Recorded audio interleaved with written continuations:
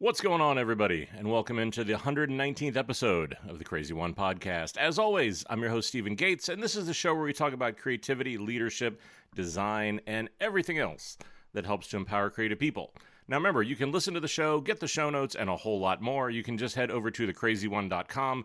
It's the words thecrazy and the number 1.com. And also, hey, remember to hit the subscribe button on your favorite podcast platform so you can get the latest episodes whenever those come out. And also, if you're just looking for more content, it's the holidays. Maybe you're looking for a few more things to do, trying to get those goals done before the end of the year and you have to do your big five. Remember also that The Crazy One is on YouTube, where you can get videos on career coaching, tutorials, masterclasses, some of my past keynotes, and a whole lot more. And so there again, just head over to thecrazyone.com/YouTube. And also, remember, if you've got any questions whenever you listen to these shows, you just want to keep up with my adventures or anything else like that, you can always follow me personally on Twitter or Instagram, and you can follow the show on LinkedIn or Facebook. Now, I think for me, it's always, especially after 119 shows, you're trying to think about, look, what's left for us to talk about? What are some of the skills? What are some of the things that we probably should go over? Because these are things that I think people probably should work on, know, should be good at, and would help their career. And as I thought about that, I think one of the skills that I've really come to appreciate over the years and think honestly is really undervalued is somebody who is a really great facilitator. It's critical to so much of what we do, right? Just because as creatives in meetings and workshops and brainstorms and interviews, this ability to be able to have a conversation, to get ideas out of people, to get the best ideas and to work with them is so incredibly important. Yet I found it's just one more of those things that companies just don't teach. And as a result, not enough people really know how to do it. And especially this one in particular, I think that too many people think you have to be like some crazy extrovert or possess some sort of special social skills to be a good facilitator. And the reality is, here again, that just isn't true. Like the intent of so many other episodes that I've done, today I want to fix that problem. So in this episode, I want to look at what it takes to be a great facilitator, what you shouldn't do, and I think a lot of people get into trouble in whenever they try to facilitate some of the things they do that actually don't work. Take a look at some of the actions and behaviors that you're going to need, and then I'll actually go through and share sort of my rough facilitation playbook for creating the best meetings and workshops you can. Also, like so many other shows, let's start with the basics, right? And just what is facilitation? Why is this something you should care about? Why is it something that is so important? And again, I think a lot of people sometimes maybe get a little bit of a different understanding of what this is. But facilitation is just all about helping a group of people do efficient and meaningful work and honestly helping them uncover their best potential. And that's often through doing whatever work, whatever ideas, being productive, having time well spent. And look, I know that that can feel like a lot of things when it comes to people and social dynamics and things like that. It can feel complicated. But let me boil it down, because I think great facilitation really just comes down to two pretty simple things. Now, we'll get into that, like most simple things, they can be complicated. But they're just really two things that you need to be able to do. And I would argue, and here, this is why this is so important. This should apply to great leadership, to being a great team member, to being a lot of these other things, is to first make sure that everyone in the room is heard. This, again, is one of the biggest things, because we know, and studies have shown, that most meetings, about 70 to 80% of the time, is dominated by two voices. So just, again, facilitation, even if it's not an official brainstorm, but just an everyday meeting, is important, so you're sure that everybody feels heard. Now, the second thing is to make sure that there's an actionable outcome every time people come together. So again, make sure that they're heard to be able to do great work, and that again, that we're going to do something about it. There's an actionable next step. But then the other part of that is, and look, and you may be sitting there and thinking, look, Steve, I'm quiet, I'm not outgoing, this isn't a skill that I think I'm going to be good at. So I also just want to sort of, again, not just let the extroverts win in this. And because for me, I think if you really look at it and you say, okay, look, how do I know if this is something I'm going to be good at? There are a few signs. And I think if you do one or any of these things, you know what? There's actually probably a really good chance that you're going to make an amazing facilitator. And like I said, I think a few too many people don't do this for a few different reasons. But here are some of the things I think if you sort of identify with anything on this list, just hear me out through the rest of this episode and to be able to think about maybe this might be for you. Are you somebody who gets excited when there's a problem to be solved? Again, I think if you're somebody who wants to help guide people through that, you're probably going to be a great facilitator. If you love actually seeing people work together, if you love teamwork, if you love being a part of a team, again, another good sign you'd probably be a great facilitator. You really like to help other people shine. Again, you like it whenever other people are able to have their moment, when they can step up. Again, probably a great facilitator. You notice other people and how they behave. If you're somebody who's always sort of thinking about or solving and looking at what's the social dynamic in a room or how people behave, again, another really good sign. You don't like when ego gets in the way of collaboration. I'd also probably expand that a little bit more to say you probably don't like it when ego or title gets in the way of collaboration. Because again, I think somebody who wants to be able to make sure everybody's heard, again, really good sign. And then the last one is, you like to be that helpful guide, right? Rather than the hero who just wants to be in the spotlight. And that sometimes I think a lot of these signs, some of them I think go along with a kind of an emotional maturity that happens over your career. Some people do it very naturally. But again, this isn't about the strength of your voice. It isn't about your position. It isn't about your title. If you identify with any of those, then I'm going to bet that you have the foundation of being a really great facilitator. Now, I think that while we talk about what could make you and what are some of those signs, I think we also have to take a moment about what this role isn't. Because this is one of those things where I think some people get the wrong idea about how to do it well. And it sort of harkens back a little bit, and a lot of these center around what I said in that last sentence, around being the hero in the spotlight. Because I think a lot of people think that being the dominant voice, telling everybody what they should think, well, that's facilitation. It's like, no, that's either bad leadership or bad creativity or bad teamwork. That's usually somebody just taking their ego for a walk. But so I think for that, I think there are three really distinct things that you have to make sure you don't do. And again, here I would listen. And if you think, oh, I'm a really great facilitator, maybe have a moment, because again, like feedback and perspectives are gifts. So take a moment to step back and say, again, do I do these things? And you might want to rethink your approach on some of this. But one of the things great facilitation isn't, is it isn't coming up with the best solution. I think a good facilitator's goal is to encourage participation, to think productively, not to solve the team's challenge for them. Yes, you can contribute. Yes, you can nudge, stir, agitate, do all those things. But this is not just sort of you going through the motions to get to the idea you want, right? The goal is to focus on guiding the team, not trying to be the person in the room who is the best, the brightest, the most innovative ideas. And again, I think a lot of people sort of view this as a stage for them to be able to get up there and perform.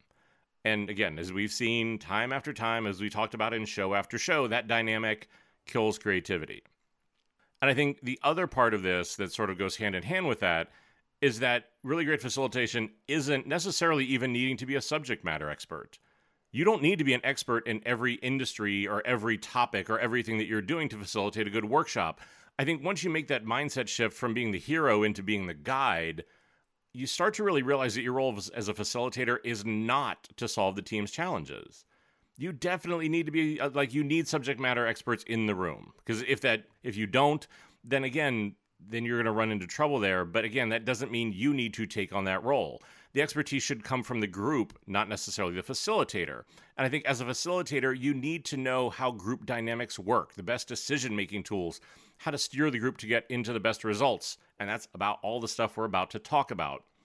But this is why, for me, and I've even said this in the past, I can give somebody my decks to train you on presentation skills or design thinking or leadership maturity or team maturity or any one of these subjects, right? The magic is not in the content. The magic is in how you facilitate that conversation. How do you know when do you lean in to be able to press a little bit more? How do you be able to, again, take a look or a glance or a word or a thought or a body language and sort of turn that into a really deep and meaningful conversation around, well, there's something else that's going on there. In that case, it's much more about the facilitation and, again, how to be able to do that than just sort of saying, oh, well, it's just the content. And we mentioned this before, but I want to mention again that this also, to be a great facilitator, it isn't needing to be an extrovert, right? And look, I think this myth is engraved deep in the minds of so many people because it's one of the things that seems to make sense. You'll be speaking in front of large groups of people. So shouldn't you be an extrovert? Shouldn't you be charismatic? When look, in my experience, I think if you rely purely on that sort of outgoing ego and personality, in many cases, what that often means is I don't think those people make good facilitators, because what you see is that they tend to just wing it. And whenever they just wing it and they sort of rely on that cult of personality, most of the time they actually don't get good results. Some of the best facilitators, actually, I know, are introverts. And this hasn't stopped them from facilitating successful workshops or leading successful teams at some of the world's biggest companies. It really is just coming down to, can you confidently guide a group? And do you have the toolbox of exercises? Do you know sort of some of the facilitation fundamentals, and do you know how to implement them? That's what it really comes down to. And that's why I said, I think actually this is one of those, again, myths that I think we've all bought into, that I would even argue, I think in many cases, extroverts do make bad facilitators, because like I said, they just rely on that cult of personality way too much. We've looked at sort of both sides of the coin there about, if you don't think this is for you, maybe rethink that. And if you think you're amazing at it, maybe take a step back and get a little bit of perspective and make sure that you're actually doing it the right way. With those sort of two boundaries in place and those two guardrails, like, let's take a minute and really look at what this approach should be. And I think that these are the things that, for me, whenever I think about the best facilitators, honestly, and again, I would even argue that I think these are the things that really make the best leaders and make the best teammates. These are the things that you need to keep in your mind whenever you're in a meeting, whenever you're leading a team and doing these sort of things, because I think these are going to be the actions and behaviors that you really need. Now, the first one, and we touched on it a little bit, is you need an unbiased perspective. Because for me, there's nothing worse than a biased facilitator, because what they're doing is they're trying to drive a discussion to a pre-planned and candidly probably obvious to everybody conclusion. Because, again, they want to be the hero. They want to be the ego. They want to make it about them, not about the work, not about the team, and ultimately not about their customer, their member, or whoever it is that's actually consuming the work. It's all about them. Because for me, a good facilitator helps the team have great ideas, but I think it also really, you have to work really hard to stay open to the possibilities, to keep them, and honestly yourself, open-minded, not running to the first idea, not running to an outcome. To be able to say, hey, look, that if we want to do something innovative, we need to see where this road goes. We don't want to sort of narrow in on a solution too quickly. And so I think, again, just that ability to be unbiased oftentimes is an act of will. Because even for all of us, it's a part of our natural brain chemistry to want to run to a solution. But again, to be aware of it, and then to be able to see that in play with a group of people, and then how do you keep them open to the possibility? This, for me, is why using different things that we've talked about in the past and we'll hit on here, my rules for brainstorming or design thinking methodology or just something like that, I think becomes really important, because you need some structure in this. And I think that goes to the next point, that I think you do need to have strong facilitation skills. But like we said, facilitation is not loud. It doesn't necessarily mean extroverted. Because look, facilitation is hard because you have to navigate so many different types of social dynamics. Again, we've talked about this so many times that most companies love to rely on process. They over-index on a lot of these things because it's just easier. It's easy to try to legislate process to infinity rather than dealing with oftentimes complex social dynamics. But I think a good facilitator has the tools and tricks up their sleeve to be able to really either get the best out of the team or to do things like sort of stopping those circular discussions, helping to deal with those troublemakers who just want to talk over everybody else, and to make sure that that group is engaged and really focused. And that this is the challenge, because no two meetings, no two workshops, no two teams are ever the same. So it's a constantly evolving problem, which candidly is why I love it, is because it requires you to have so many different tools and deploy them in different ways and different times, and to do these sort of things to be able to get the results you need. I think that often one of the things great facilitators are able to do is to really develop a sense of timing. Because look, I think timing is a key, and I would argue often overlooked part of having great ideas. A good facilitator has that sense of timing. And they really understand, like, when has the discussion gone off topic? When does it need to be brought back in and reined back in? When has the team sort of done the exercise enough? When have we gone far enough down the rabbit hole and we need to move on?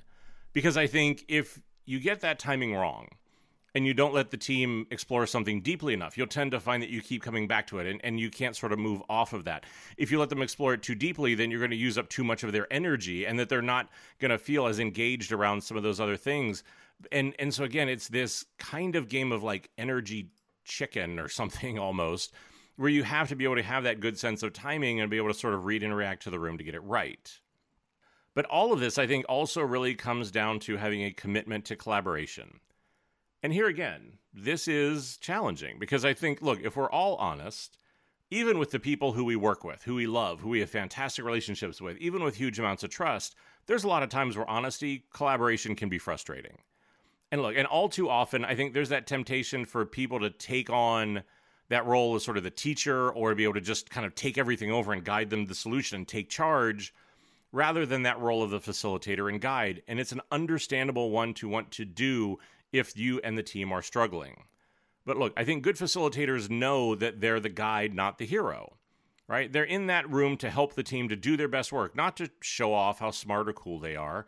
And they take that time to understand the personalities that are in the room and take the time to create the rules for brainstorms and meetings like we talked about back in episode 18. Because that's where, and if you haven't listened to it, I would highly encourage you to go back. This is my 7 rules for running a brainstorm. And the reason why is because I think you need to be able to have a set of rules or sort of understanding to help control some of these social dynamics and to get people to invest in collaboration. Because for a lot of us, we either have natural tendencies or things that we built up over time that will prevent us from being good at this. So you need some sort of structure to be able to get that in place and to be able to help everybody and just sort of, again, have a shared social understanding to help control that social dynamic. But I think a lot of it is also you have to be prepared to improvise, right? Workshops are complicated and people can be unpredictable. And you won't always, it's not always going to be easy. And so as a facilitator, you need to be prepared for that. I would argue that actually I expect it. I know whenever I go into this, somebody's going to go sideways, somebody's going to be a problem, somebody's going to talk, like that's just going to be there. And the reason why I go in with that mindset is because then whenever it happens, I'm not surprised. I'm not shocked. I'm like, oh, this is just the way it's supposed to be. Because I think if you go in thinking it needs to be perfect and precious, it always reminds me a little bit of like those people who need to plan out their vacation to the minute, right? Like we have to be here at this minute. They are so obsessed with getting you or the family or the people or whatever it is in there in that minute that they forget to have fun. They forget to look around. They miss other spontaneous opportunities because they're so focused on it has to be perfect. It has to be perfect. And like I said, I think this is where, again, you have to be able to just let this happen because good facilitators are able to improvise. And I think they really master that art of facilitation. You have to be comfortable with changing the plans on the go. And sometimes this is a case where you will see sometimes the facilitator struggle because if you have imposter syndrome, if this is your first time doing it, if you're a little bit insecure about your leadership or things like that, right? Like that insecurity monster can jump up and take the wheel and all of a sudden you start like, you need to talk first. You need to, a lot of energy, bad jokes. Like there's a lot of that thing where all of a sudden it almost becomes uncomfortable and almost derailing to do that. And so again, I think to really sort of, again, just to be ready to improvise and know that there's not going to be a set script. But then some of it is also to think about how the team works. And I think that some of these things really do become important. Like for me, one of the most important things that you need, I think, is a toolkit, is the way to be able to go through and be able to have these sort of different tools to be able to work in different ways. And your toolkits, I think, has become honestly even more important or more in focus since so many of us now work remote. Because look, I think that in many cases, the old dynamic would often be that traditionally the facilitator would be the one sort of in charge of documenting the findings, writing on the whiteboard, sort of being in that role. I would argue even again, traditionally, I'm not sure that ever really worked. But look, the problem with that approach is in, again, the social dynamic that you need to look at and what it is that you really want is where does the ownership sit? Because I think if you as the facilitator are the one who's, again, trying to have the ideas, trying to write everything down, then again, the ownership of what's being said and being done during the day really is with the facilitator, not with the group. And because I think what happens that you'll watch if you just sit and spectate on one of these meetings for somebody who does that, it's a huge problem because what you'll see is over the course of the meeting, the workshop, whatever it is, you'll actually watch the participation, the commitment, and those sort of things actually go down because people start to lean more and more heavily on the facilitator to just like, I know if I don't say anything, the facilitator will, or they'll write something down, or they're And so again, I think that one, just that energy management is bad. I think you increase the odds of that sort of misinterpretation or things sort of going awry. So again, I'm a huge believer in really looking at interactive tools. Because, again, I think that it really is, whether it's Mural or Miro or whatever your favorite sort of online whiteboarding tool is, you want to do it in a way where everyone can participate. Everyone can take their own notes, whether they're in person or remote. I even like to use those tools when we're all in person, because then they're sort of a digital artifact. And also, if people are remote, we all are sort of working on one surface. So again, that sort of community and communal tools, I think, becomes really important. Because it goes into the other thing that I think you need to think about and remember, which is that a team's energy, a person's energy, is a finite resource. Because look, energy is a critical component of that facilitation, directly influences the outcome of the work. Now, the key here is to treat energy like that delicate, finite resource that it is, and you have to do that in a number of different ways. It can be things like not trying to jam-pack the workshops with the most activities possible, plan every single minute, like it's just on all the time. Now, look, and I think for some people this might sound a little counterintuitive, but like you might think that cramming in as much possible, really, it shows your value, it shows how good you are, and be able to do things like that. But the reality is the only thing that it's going to do is leave the group drained and depleted by the end of the day. And I think it's a real trick. And I think it's one of the things where you can start to tell when you're getting really good at facilitation is whenever you get good at this energy management, then you'll see that the team can start with just as much energy and then end the day with just that same amount, or maybe even a little bit more, because they feel inspired by the work that's being done. They feel engaged in a lot of those sort of things. And again, it's a bit of an art to be able to do that. But here's the rule of thumb that I always follow, right? Don't ever plan in person, but again, Zoom can even be more taxing, more than 3 to 4 hours of focused activities in a day. Even if you block out an entire day, never have a brainstorm be more than 3 to 4 hours. And that's about how long the average person can keep focused and cognitively challenged on tasks and delivering their A game. The reality is if you go anywhere past 3 to 4 hours, you're just dealing with fractional energy and people's, again, not their full attention. You have to really pay attention to the energy management. But then the last thing I think here is that you also don't really want to fall prey to what I would describe as an information imbalance. And that happens whenever basically one person, one group, one party knows more information than the others. And what they do is they don't communicate that to everybody. I think in the workshop setting, you see this a lot of times because it manifests in ways like people, it could be you. Maybe you don't necessarily explain the exercise clearly enough. And so that it's something that is obvious to you. It's a way of working that may be obvious to you. But again, I think that in many cases, and you might not even be aware that you're doing it, you're leaving out pieces of information. You're not bringing other people along. The information imbalance actually becomes really difficult. Now, I think in many cases, you'll start to see this with people who will either come from higher maturity teams, come from other settings, and they don't take the time to really assess and accept what is the maturity level and the level of energy for the group that they're actually with. I think this could, manifest in other ways. Around it could be where people in the workshop maybe use information as power to make themselves feel more important. Well, it's obvious that maybe they're a subject matter expert. It's obvious that maybe they have a piece of data or something like that. But what they're doing is you can see that they are clearly and willfully holding on to it to try to have that sort of intellectual superiority over everybody else. Well, again, that's an information imbalance. Here again, we need to keep everybody on the same playing field. So whenever that happens, again, you need to ask the person to explain it, to go into depth, to not assume. But I think looking out for these information imbalances, both in yourself and in the team, I think are the last sort of action or skill you really need. Now, to go along with this, I think you also really need to be able to have sort of a robust toolkit. And this could be of different exercises, different icebreakers, different things like that. Because the reality is that whenever it comes to decision-making or problem-solving or ideation, a lot of people want to work in a lot of different ways. So you need some sort of a framework to work through. And the thing that I've learned is that the more of these exercises you learn, the more flexible you are, the easier it is for you to improv, the better the workshops and the meetings become.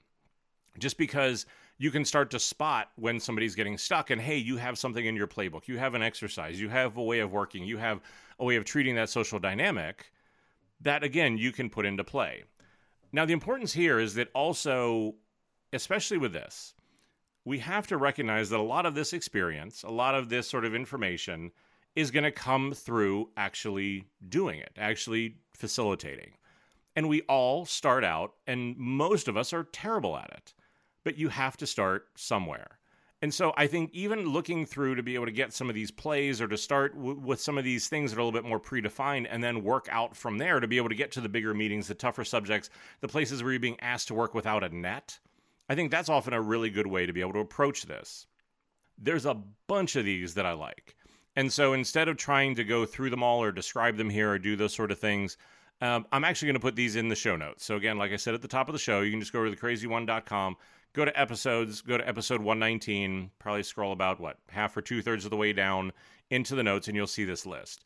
And this is everything from some resources that I've referred to in the past, like the Atlassian Team Playbook, things around the Lightning Decision Jam, problem framers, action boards, 10x10 brainstorming, design sprints, all of these things. But I think having these toolkits in this way of working, I think can really go a long way to be able to help sort of what you need to do. So a lot of what we've been talking about has been more mindset, right? Like more directional, more things that you need to be able to do. And my advice here would be whenever you think about these things, sit down and take a bit of an inventory. Look at these and say, hey, look, do I feel like I have a good sense of timing? Am I able to do that? Am I really able to improvise? Like sort of just give yourself a little bit of a scorecard, because then what that allows you to do is start to realize what are the areas that you need to focus on.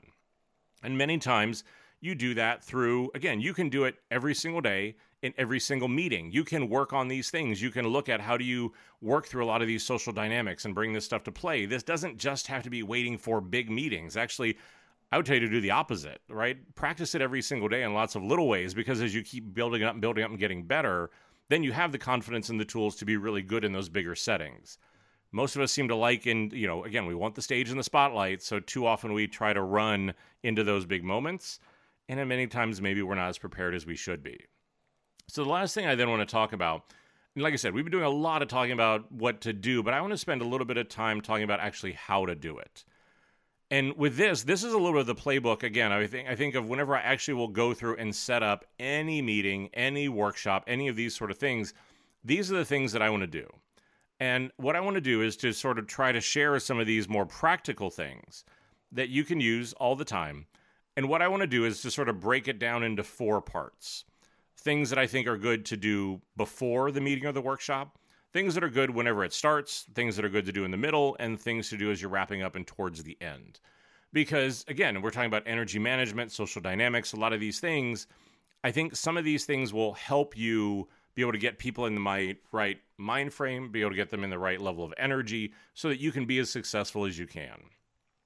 Now, the first one, which I think often goes overlooked, is that I'll sort of sit down and think to myself, look, how do I want people to feel? Whenever they walk into the room, whenever they sit down, what do they experience? What do they see? What do they hear? How do I want them to feel? Do I want them calm? Do I want them energetic? Do I want them hyped up? Do I want them relaxed? And I honestly think about then, okay, once I understand that state of energy that I want them in, then I think about how am I going to set the scene in a way that that room is set up to get that energy. And now, again, I think these are going to be things like the way the room is set up. Is it sort of like long rows of chairs? Is it round tables? Do I have people clustered together? How many people? How far away are they from me, right? Again, I'm starting to think about some of that social engineering, the way I set up the room. Think about the lighting. Again, if I want people energetic, very different lighting than if I want them calm and relaxed. I think about the music, the decorations, or a lot of these sort of things. And look, it's a small thing, but I think that just starting here, it can go a really long way, because if people feel at home, if they feel like whatever that energy is, then I think it really is one of those things where they see what it is that you want them to do. It puts them in that mind frame. And in many cases, they know and they understand that you are thinking about the details and that you are trying, that this is something that you care about before you've even walked in the room, before you've even said a word. And so again, setting up your credibility and getting people in that mind frame, I think is really important.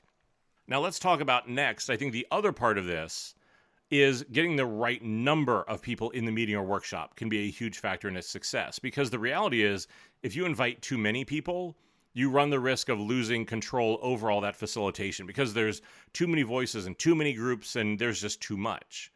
But then on the inverse, if you invite too few people to the workshop, then you're going to be lacking that diversity of thought and that energy that you're going to need as you go through the day because, again, everybody's energy varies a little bit, so I need to make sure that I have enough people to keep the group going. And so for me, the magic number in participants, usually whenever I'm doing that, is that I want either a meeting or a group of 6 to 8 people for every one facilitator. Now, look, I think as you get better, you can probably, depending on the subject matter, maybe go up to like 30 at most. But for me, I can't facilitate over more than 30 by myself. And like I said, and that's only on very, very specific subjects. But again, I think this is something that people just don't think about. Like not long ago, I had a CEO ask me how they think, what would I do with the approach of having a 300-person brainstorm? And my response was to have 50 individual brainstorms. Because to me, like I need 6-person, 8-person groups, especially because this was a lower maturity company. And so for me, again, I don't want a group of 300 people in a brainstorm is just a disaster, right? Like there's no way, like you're going to have 4 people that talk and everybody's completely checked out. So again, I think you need to get the right number of people in the room. But then I think the other part is you just need to get the right people in the room. Because this is the thing, beyond having the right number, you also have to make sure that you have the right number of people in that 6 to 8-person group. You have to make sure that all the different subject matters are represented so you have those relevant perspectives, you have the right amount of information, and ensure that you actually are able to achieve that outcome that you really need. Now, look, I think the danger here is, and I'm sure you all already thought of it, right? The danger here is that you're going to add people who may not need to be there because of things like their title, right? We're all thinking about executives and those sort of things who, again, may not be the key to that, but for politics, social dynamics, things like that, we're like, oh, look, we need to invite the boss. Look, sometimes this happens. But I think if it does, here again, you are the facilitator and you need to construct things and ways of working to be able to deal with that. So for me, like if this is something that happens, then what you do is you do something like putting a rule in place where everybody has to leave their title at the door so that everyone shows up and they are equals. Everybody from the intern to the CEO, their opinions are all equal. It is then your job to enforce that because what you're going to watch is a social dynamic. The person with the title, the person, again, the person who is the leader, people are going to want to listen to them, defer with them, overly agree with them, and you're going to have to call bullshit on it. And it might be uncomfortable. It might be a little bit hard. But again, I think that those sort of things are really critical. So I think those 3 things I think are critical to be able to get your workshop, your meeting right before it starts. Set the scene, the right number of people, and the right people. Now, you've got that sort of figured out. So now we're going to start. And I think whenever it starts, one of the first things for me that becomes really important is, look, you can do a little bit of research on who people are, but I think it's important to get to know who those participants are. Right? And again, I think whether you're acting as an external consultant, as you're doing an in-house workshop, all of this really is about focusing on people. Trying to understand who these participants are. What is this group dynamic like? How can you best match the workshop to their knowledge? And again, this is what it is I'm doing, is how many people, I'm just watching. I'm taking it all in. Who are the people who are really prone to speak a lot? Who are the people who are prone not to speak at all? Is there a good balance there? Is it out of balance? What's the energy feel like? Are people really awake? Are they really disengaged? A lot of this really is, again, I'm now starting to set, again, what are the tools that I deploy? What are the different things that I do? How much energy do I have? Am I, again, if they're really quiet, I'm going to be bigger and louder and more engaged. If they're really loud and engaged, I'm maybe going to be a little bit kind of softer because I don't want to get them too amped up and burn them out too soon. But I think one of the best ways to start to get to know this and to watch the group dynamic, and here's the other thing, you can even have the exact same team. Depending on the time of day you run it, depending on where you are in a project, their energy level and their dynamic can change. So again, I think this is something you have to do every single time. Don't take it for granted just because you've done it with a team before that you necessarily understand where they're at, because people's mindsets change. This is why I'm a huge believer in icebreakers, because I think if you run an icebreaker and you do this, it's really something that will help be able to, I think, one, get a sense in this read on the room. It helps to build trust. It can create some energy. And like I said, I think it gives everybody there a chance to be able to get to know each other or just to be able to shake off whatever is going on. So here again, what I'm going to do is I'm going to post some of my favorite icebreakers that I've done in the show notes. So you can go and be able to do those. But like I said, I think in many cases, reset the energy, get to know the team. Icebreakers are a really good idea. Now, past that, and look, I know that not everybody gets excited about agendas or setting expectations, but I think after you do that icebreaker, you really need to be able to kind of set what is the agenda.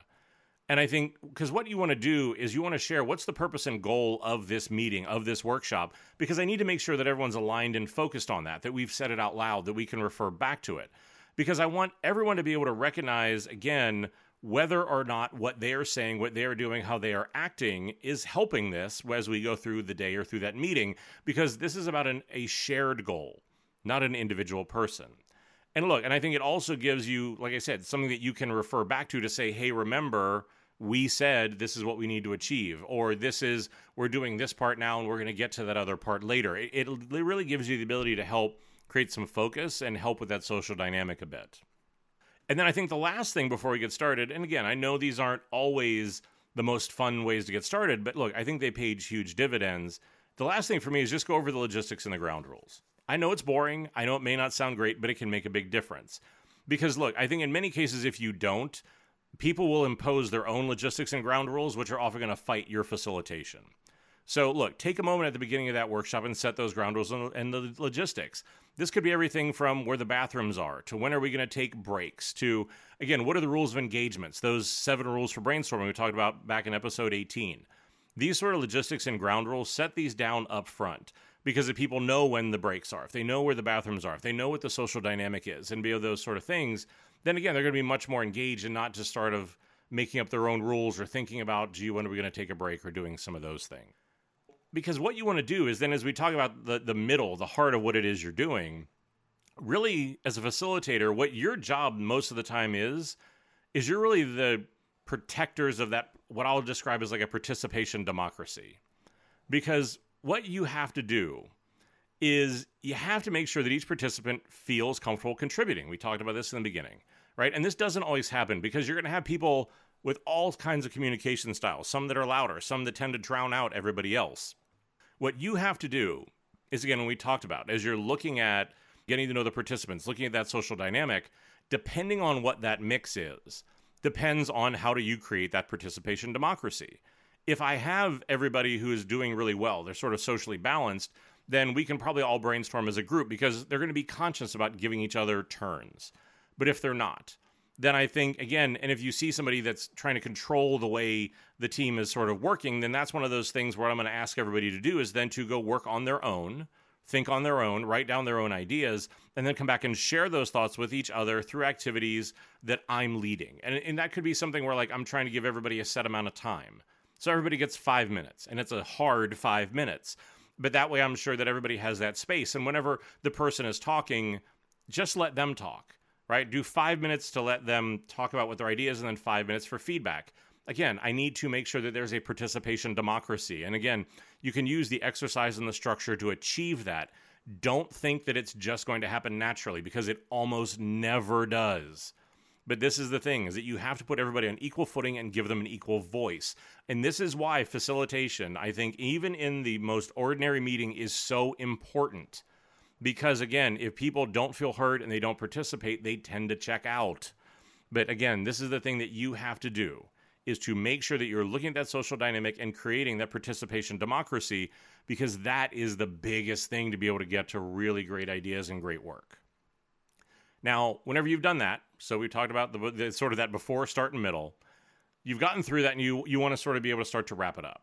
Now, here again, I think that there's a few really good things, because I think most of the time, this is where these meetings completely fall apart, because we aren't thinking through what comes next. I think one of the big things as we talk about energy management is to think about how are you going to finish on a high.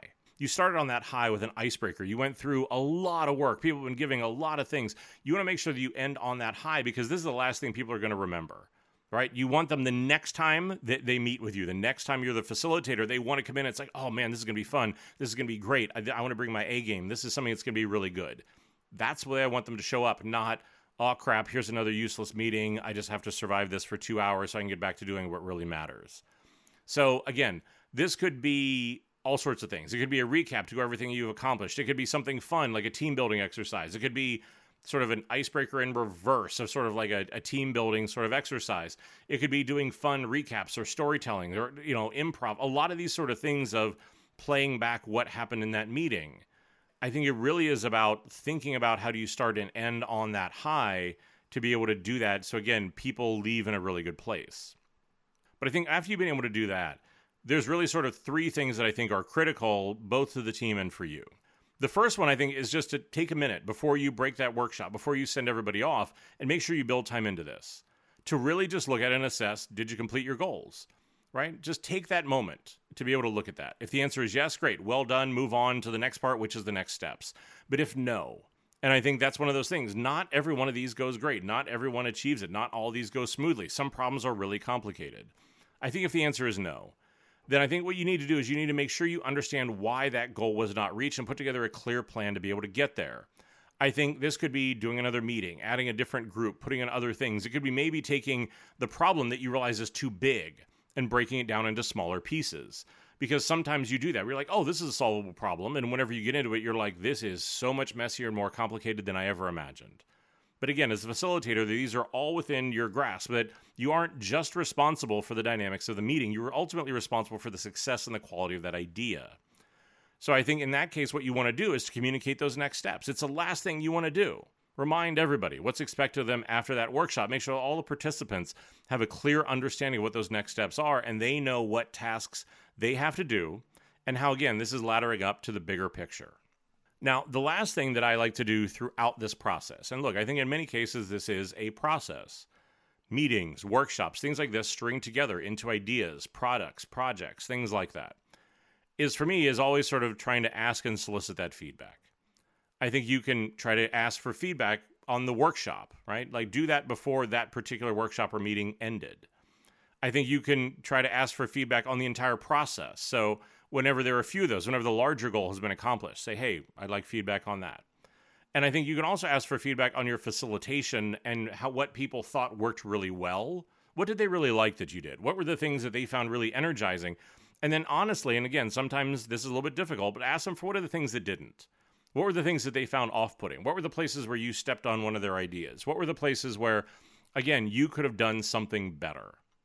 Because again, all this is for you around the facilitation is it's building that self-awareness.